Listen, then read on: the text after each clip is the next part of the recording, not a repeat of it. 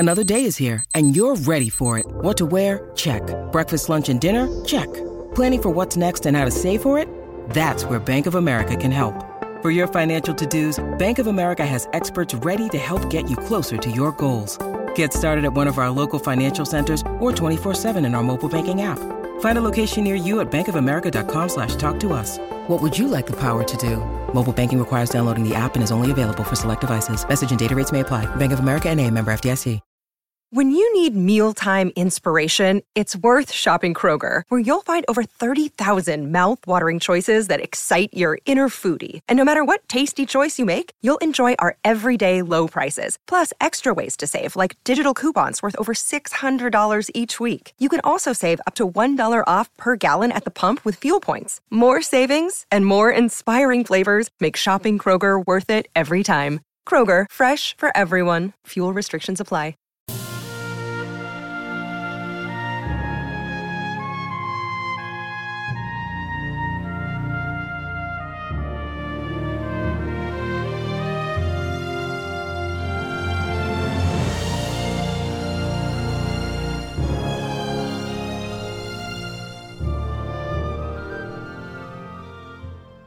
Welcome back, everyone, to 1001 Greatest Love Stories. This is your host, John Hagedorn, and it's great to be with you today. And now, Chapter 10, In the Opera Box. It was one of the gala nights at Covent Garden Theatre, the first of the autumn season in this memorable year of grace, 1792. The house was packed, both in the smart orchestra boxes and the pit, as well as in the more plebeian balconies and galleries above. Gluck's Orpheus made a strong appeal to the more intellectual portions of the house, whilst the fashionable women, the gaily dressed and brilliant throng, spoke to the eye of those who cared but little for this latest importation from Germany. Selina Storace had been duly applauded after her grand aria by her numerous admirers. Benjamin Incledon, the acknowledged favorite of the ladies, had received special gracious recognition from the royal box. And now the curtain came down after the glorious finale to the second act, and the audience, which had hung spellbound on the magic strains of the great maestro, seemed collectively to breathe a long sigh of satisfaction, previous to letting loose its hundreds of waggish and frivolous tongues. In the smart orchestra boxes many well-known faces were to be seen. Mr. Pitt, overweighted with cares of state, was finding brief relaxation in tonight's musical treat. The Prince of Wales, jovial, rotund, somewhat coarse, and commonplace in appearance, moved about from box to box, spending brief quarters of an hour with those of his more intimate friends. In Lord Grenville's box, too, a curious, interesting personality attracted everyone's attention. A thin, small figure with shrewd, sarcastic face and deep-set eyes, attentive to the music, keenly critical of the audience, dressed in immaculate black, with dark hair free from any powder. Lord Grenville, Foreign Secretary of State, paid him marked, though frigid deference. Here and there, dotted about among distinctly English types of beauty, one or two foreign faces stood out in marked contrast. The haughty aristocratic cast of countenance of the many French royalist émigrés, who, persecuted by the relentless revolutionary faction of their country, had found a peaceful refuge in England. On these faces sorrow and care were deeply writ. The women especially paid but little heed, either to the music or to the brilliant audience. No doubt their thoughts were far away with husband, brother, son, maybe, still in peril, or lately succumbed to a cruel fate.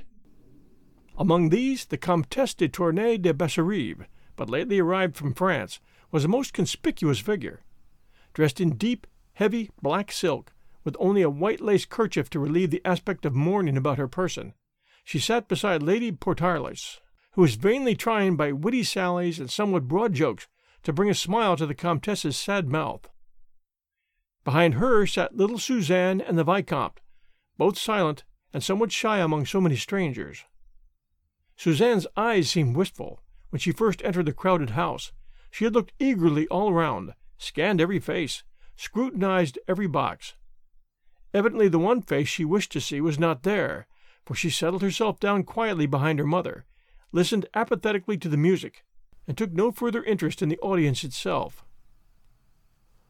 "Ah, Lord Grenville," said Lady Portarles, as, following a discreet knock, the clever, interesting head of the Secretary of State appeared in the doorway of the box. "You could not arrive more apropos.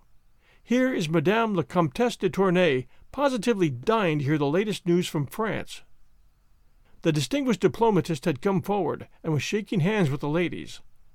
"Alas," he said sadly, "it is of the very worst. The massacres continue. Paris literally reeks with blood, and the guillotine claims 100 victims a day." Pale and tearful, the Comtesse was leaning back in her chair, listening horror-struck to this brief and graphic account of what went on in her own misguided country. "Ah, monsieur," she said in broken English, "it is dreadful to hear all that, and my poor husband still in that awful country. It is terrible for me to be sitting here in a theatre, all safe and in peace, whilst he is in such peril."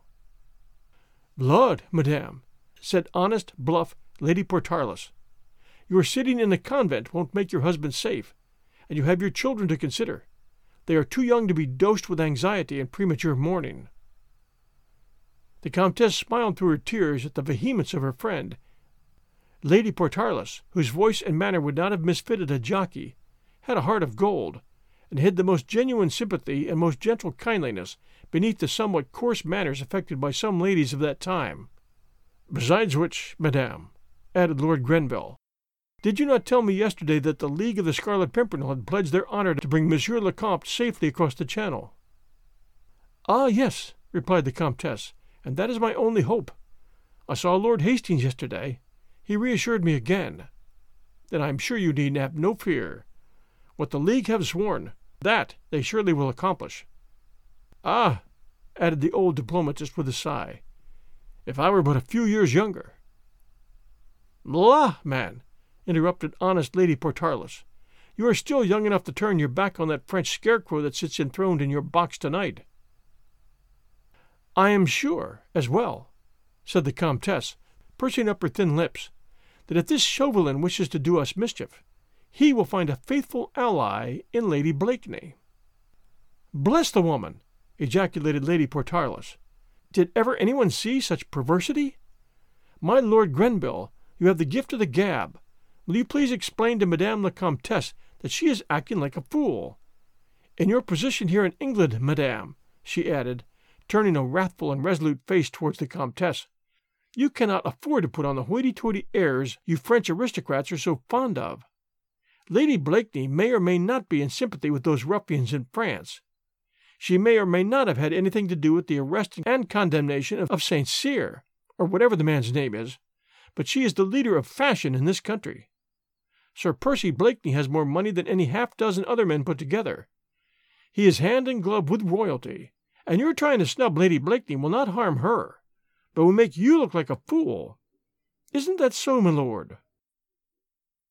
But what Lord Grenville thought of this matter, or to what reflections this homely tirade of Lady Portarles led the Comtesse de Tournay, remained unspoken, for the curtain had just risen on the third act of Orpheus, and admonishments to silence came from every part of the house.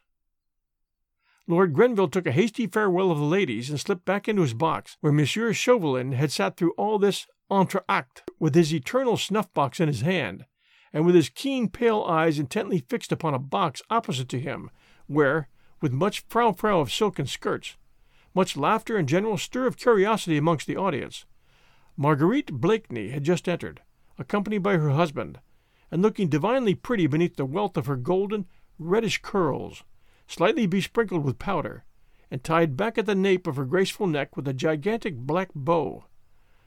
Always dressed in the very latest vagary of fashion, Marguerite alone among the ladies that night had discarded the crossover fichu and broad-lapelled overdress which had been in fashion for the last 2 or 3 years. She wore the short-waisted, classical-shaped gown, which so soon was to become the approved mode in every country in Europe.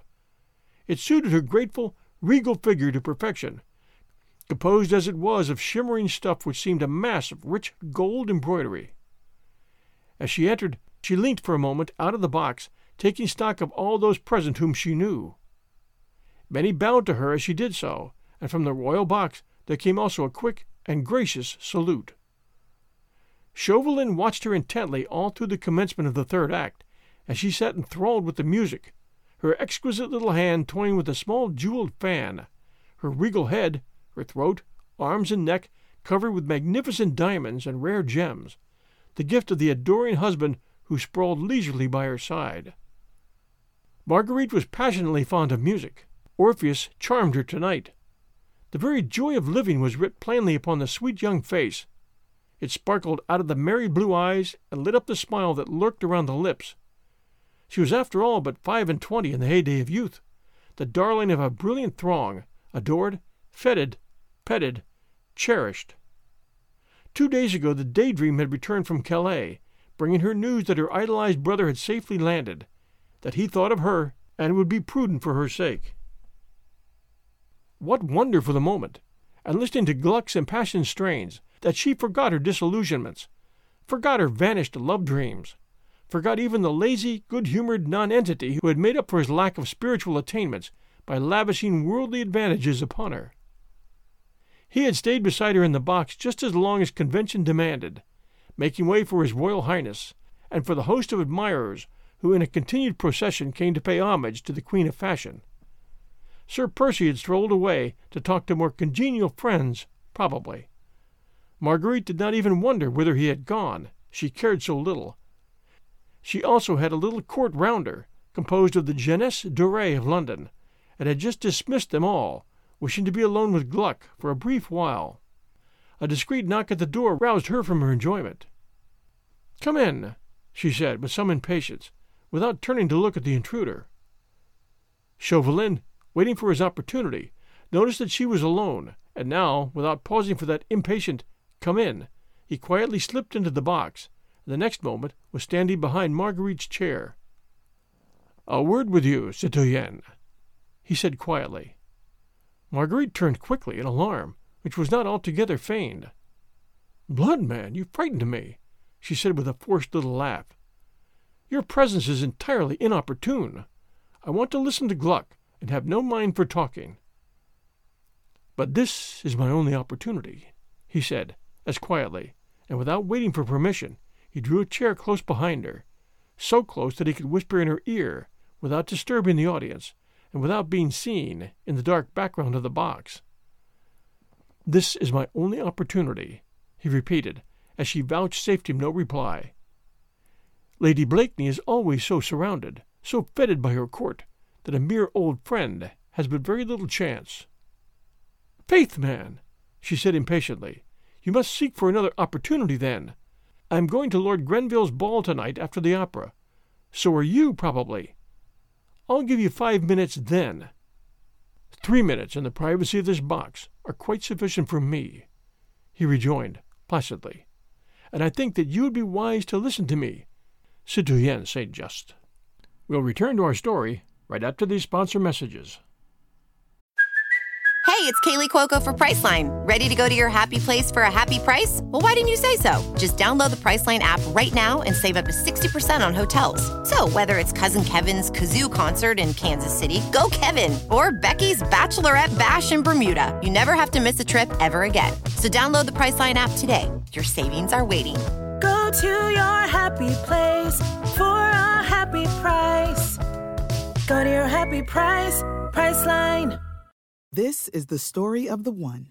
As head of maintenance at a concert hall, he knows the show must always go on. That's why he works behind the scenes, ensuring every light is working, the HVAC is humming, and his facility shines. With Grainger's supplies and solutions for every challenge he faces, plus 24/7 customer support, his venue never misses a beat. Call quickgrainger.com or just stop by. Grainger, for the ones who get it done.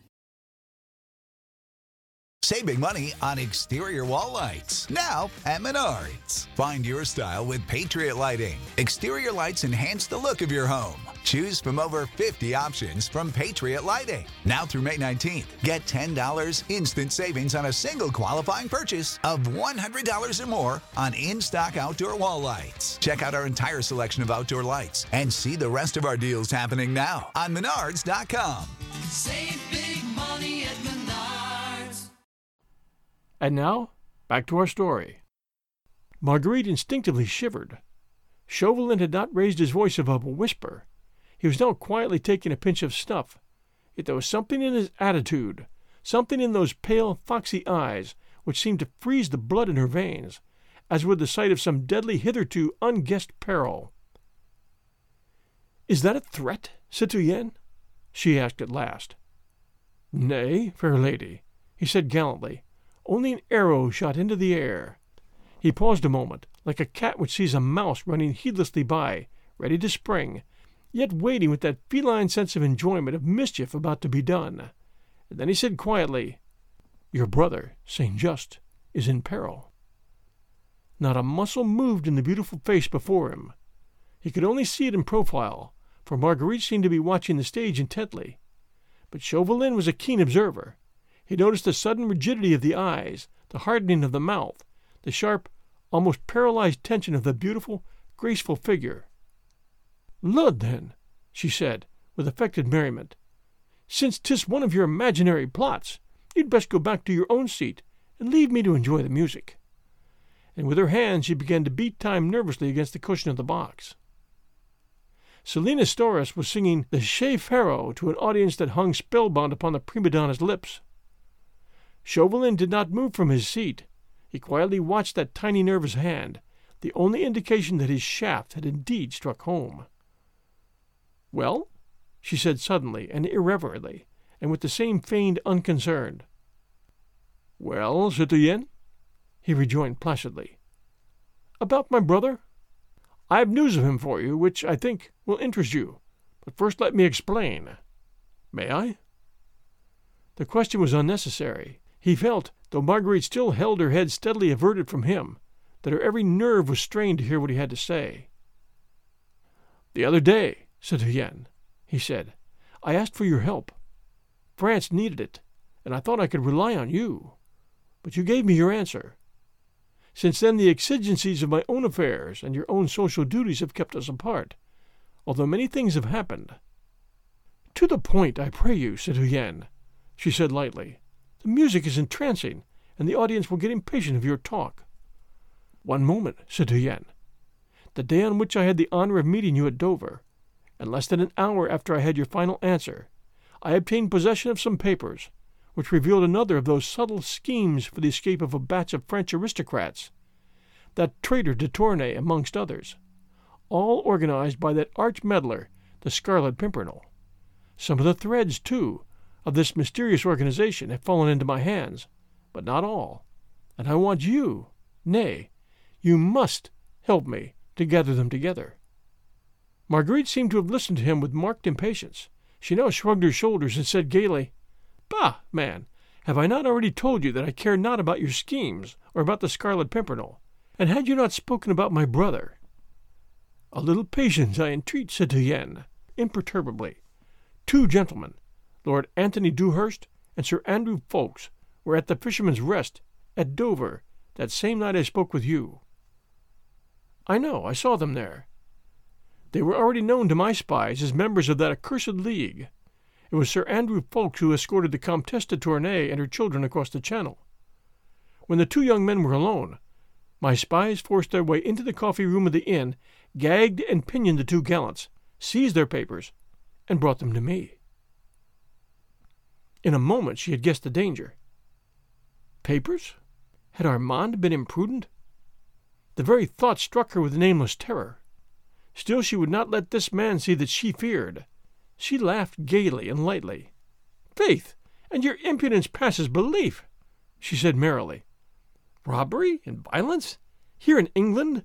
In a crowded inn? Your men might have been caught in the act." "And what if they had? They are children of France, and have been trained by your humble servant. Had they been caught, they would have gone to jail, or even to the gallows, without a word of protest or indiscretion. At any rate, it was well worth the risk. A crowded inn is safer for these little operations than you think, and my men have experience."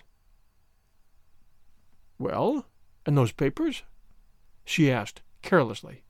"Unfortunately, though they have given me cognizance of certain names, certain movements, enough, I think, to thwart their projected coup for the moment. It would only be for the moment, and still leaves me in ignorance of the identity of the Scarlet Pimpernel." "La, my friend," she said, with the same assumed flippancy of manner. "Then you are where you were before, aren't you? And you can let me enjoy the last strophe of the aria. Faith," she added, ostentatiously smothered in an imaginary yawn, "had you not spoken about my brother—" "I was coming to him now," said Citoyen. "Among the papers there was a letter to St. Andrew Ffoulkes, written by your brother, St. Just." "Well, and?" "That letter shows him to be not only in sympathy with the enemies of France, but actually a helper, if not a member, of the League of the Scarlet Pimpernel." The blow had been struck at last. All along Marguerite had been expecting it. She would not show fear. She was determined to seem unconcerned, flippant even. She wished, when the shock came, to be prepared for it, to have all her wits about her, those wits which had been nicknamed the keenest in Europe. Even now she did not flinch.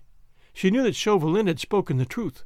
The man was too earnest, too blindly devoted to the misguided cause he had at heart, too proud of his countrymen, of those makers of revolutions, to stoop to low, purposeless falsehoods. The letter of Armand's, foolish, imprudent Armand, was in Chauvelin's hands. Marguerite knew that, as if she had seen the letter with her own eyes. And Chauvelin would hold that letter for purposes of his own, until it suited him to destroy it or make use of it against Armand. All that she knew, and yet she continued to laugh more gaily, more loudly than she had done before.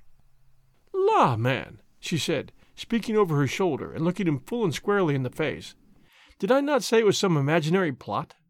Armand in league with that enigmatic Scarlet Pimpernel? Armand busy helping those French aristocrats whom he despises? Faith, the tale does infinite credit to your imagination." "Let me make my point clear, Citoyen," said Chauvelin, with the same unruffled calm. "I must assure you that St. Just is compromised beyond the slightest hope of pardon." Inside the orchestra box all was silent for a moment or two. Marguerite sat straight upright, rigid and inert, trying to think, trying to face the situation, to realize what had best be done. In the house, Storace had finished the aria, and was even now bowing in her classic garb, but in approved 18th century fashion, to the enthusiastic audience, who cheered her to the echo. "Chauvelin?" said Marguerite Blakeney at last, quietly, and without that touch of bravado which had characterized her attitude all along. "Chauvelin, my friend, shall we try to understand one another? It seems that my wits have become rusty by contact with this damp climate. Now, tell me, you are very anxious to discover the identity of the Scarlet Pimpernel, isn't that so?" "France's most bitter enemy, Citoyen, all the more dangerous, as he works in the dark." "All the more noble, you mean? Well, and you would now force me to do some spying work for you in exchange for my brother Armand's safety. Is that it?" "Fie, two very ugly words, fair lady," protested Chauvelin, urbanely. "There could be no question of force, and the service which I would ask of you, in the name of France, could never be called by the shocking name of spying." "At any rate, that's what it is called over here," she said dryly. "That is your intention, is it not?" "My intention is that you yourself win a free pardon for Armand St. Just by doing me a small service." "And just what is that?" "Only watch for me tonight, Citoyen St. Just," he said eagerly. "Listen. Among the papers which were found about the purse of Sir Andrew Ffoulkes, there was a tiny note. See?" he added, taking a tiny scrap of paper from his pocketbook and handing it to her. It was the same scrap of paper which, 4 days ago, the two young men had been in the act of reading, at that very moment when they were attacked by Chauvelin's minions. Marguerite took it mechanically and stooped to read it. There were only 2 lines written in a distorted, evidently disguised handwriting. She read them half aloud. "Remember, we must not meet more often than is strictly necessary. You have all instructions for the second. If you wish to speak to me again, I shall be at G.'s ball." "What does it mean?" she asked. "Look again, Citoyen, and you will understand. There is a device here in the corner, a small red flower." "Yes." "The Scarlet Pimpernel," she said eagerly. "And G.'s ball means Grenville's ball. He will be at my Lord Grenville's ball tonight." That is how I interpret the note, citoyenne, concluded Chauvelin blandly. Lord Anthony Dewhurst and Sir Andrew Ffoulkes, after they were pinioned and searched by my spies, were carried by my orders to a lonely house on the Dover Road, which I had rented for the purpose. There they remained close prisoners until this morning. But having found this tiny scrap of paper, my intention was that they should be in London in time to attend my Lord Grenville's ball. You see, do you not, that they must have a great deal to say to their chief, and thus they will have the opportunity of speaking to him tonight, just as he directed them to do. Therefore, this morning, those two young gallants found every bar and bolt open in that lonely house on the Dover Road. Their jailers disappeared, and two good horses standing ready saddled and tethered in the yard. I have not seen them yet, but I think we may safely conclude that they did not draw rein until they reached London. Now you see how simple it all is, citoyenne.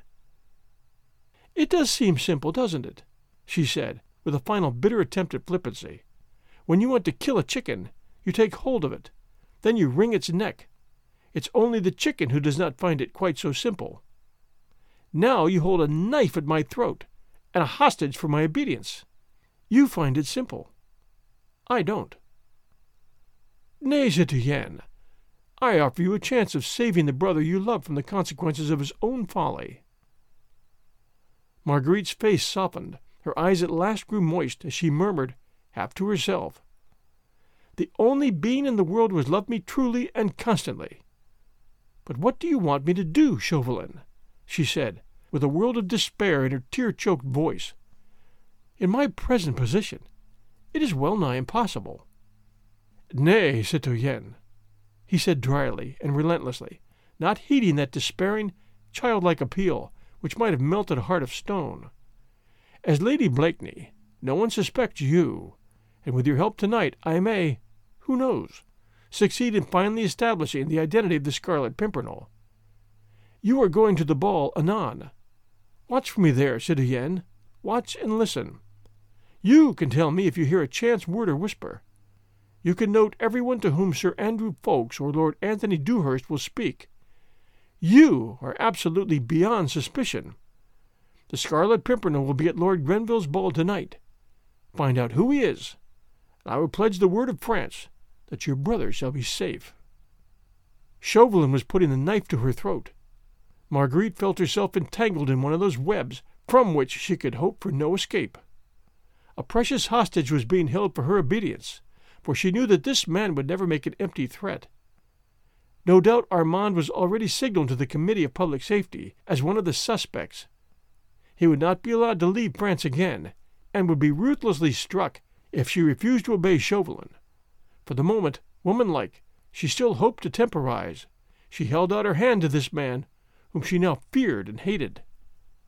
"If I promise to help you in this matter, Chauvelin," she said pleasantly, "will you give me that letter of St. Just's?" "If you render me useful assistance tonight, citoyenne," he replied with a sarcastic smile, "I will give you that letter tomorrow." "You do not trust me?" "I trust you absolutely, dear lady. But St. Just's life is forfeit to his country. It rests with you to redeem it." "I may be powerless to help you," she pleaded, "were I ever so willing." "That would be terrible indeed," he said quietly, "for you, and for St. Just." Marguerite shuddered. She felt that from this man she could expect no mercy. All-powerful, he held the beloved life in the hollow of his hand. She knew him too well not to know that. If he failed in gaining his own ends, he would be pitiless. She felt cold in spite of the oppressive air of the opera house. The heart-appealing strains of the music seemed to reach her, as from a distant land. She drew her costly lace scarf up around her shoulders, and sat silently watching the brilliant scene as if in a dream. For a moment her thoughts wandered away from the loved one who was in danger, to that other man who also had a claim on her confidence and her affection. She felt lonely, frightened for Armand's sake. She longed to seek comfort and advice from someone who would know how to help and console. Sir Percy Blakeney had loved her once. He was her husband. Why should she stand alone through this terrible ordeal? He had very little brains, it was true, but he had plenty of muscle. Surely if she provided the thought, and he the manly energy and pluck, together they could outwit the astute diplomatist and save the hostage from his vengeful hands, without imperiling the life of the noble leader of that gallant little band of heroes. Sir Percy knew St. Just well. He seemed attached to him. She was sure that he could help. Chauvelin was taking no further heed of her. He had said his cruel either or, and left her to decide. He, in his turn now, appeared to be absorbed in the soul-stirring melodies of Orpheus, and was beating time to the music with his sharp, ferret-like head. A discreet rap at the door roused Marguerite from her thoughts. It was Sir Percy Blakeney, tall, sleepy, good-humored, and wearing that half-shy, half-insane smile, which just now seemed to irritate her every nerve. Your chair is outside, my dear," he said, with his most exasperating drawl. "I suppose you will want to go to that damned ball. Excuse me, Monsieur Chauvelin, I had not observed you." He extended two slender, white fingers toward Chauvelin, who had risen when Sir Percy entered the box. "Are you coming, my dear?" "Hush! Shh!" came an angry remonstrance from different parts of the house. "Damned impudence!" commented Sir Percy, with a good-natured smile. Marguerite sighed impatiently. Her last hope seemed suddenly to have vanished away. She wrapped her cloak round her, and without looking at her husband, "I am ready to go," she said, taking his arm. She turned and looked straight at Chauvelin, who, with his chapeau brosse under his arm, and a curious smile round his thin lips, was preparing to follow the strangely ill-assorted couple. "It's only au revoir, Chauvelin," she said pleasantly. "We shall meet at my Lord Grenville's ball, anon." And in her eyes the astute Frenchman read, no doubt, something which caused him profound satisfaction, for, with a sarcastic smile, he took a delicate pinch of snuff, then, having dusted his dainty lace jabot, he rubbed his thin, bony hands contentedly together. We'll return next Sunday night with Chapter 11, Lord Grenville's Ball. Until then, everyone, reviews are appreciated for 1001 Greatest Love Stories. We would appreciate that, and it helps new listeners find us. Until next Sunday night at 8 p.m. Eastern Time, take care, and we'll be back soon.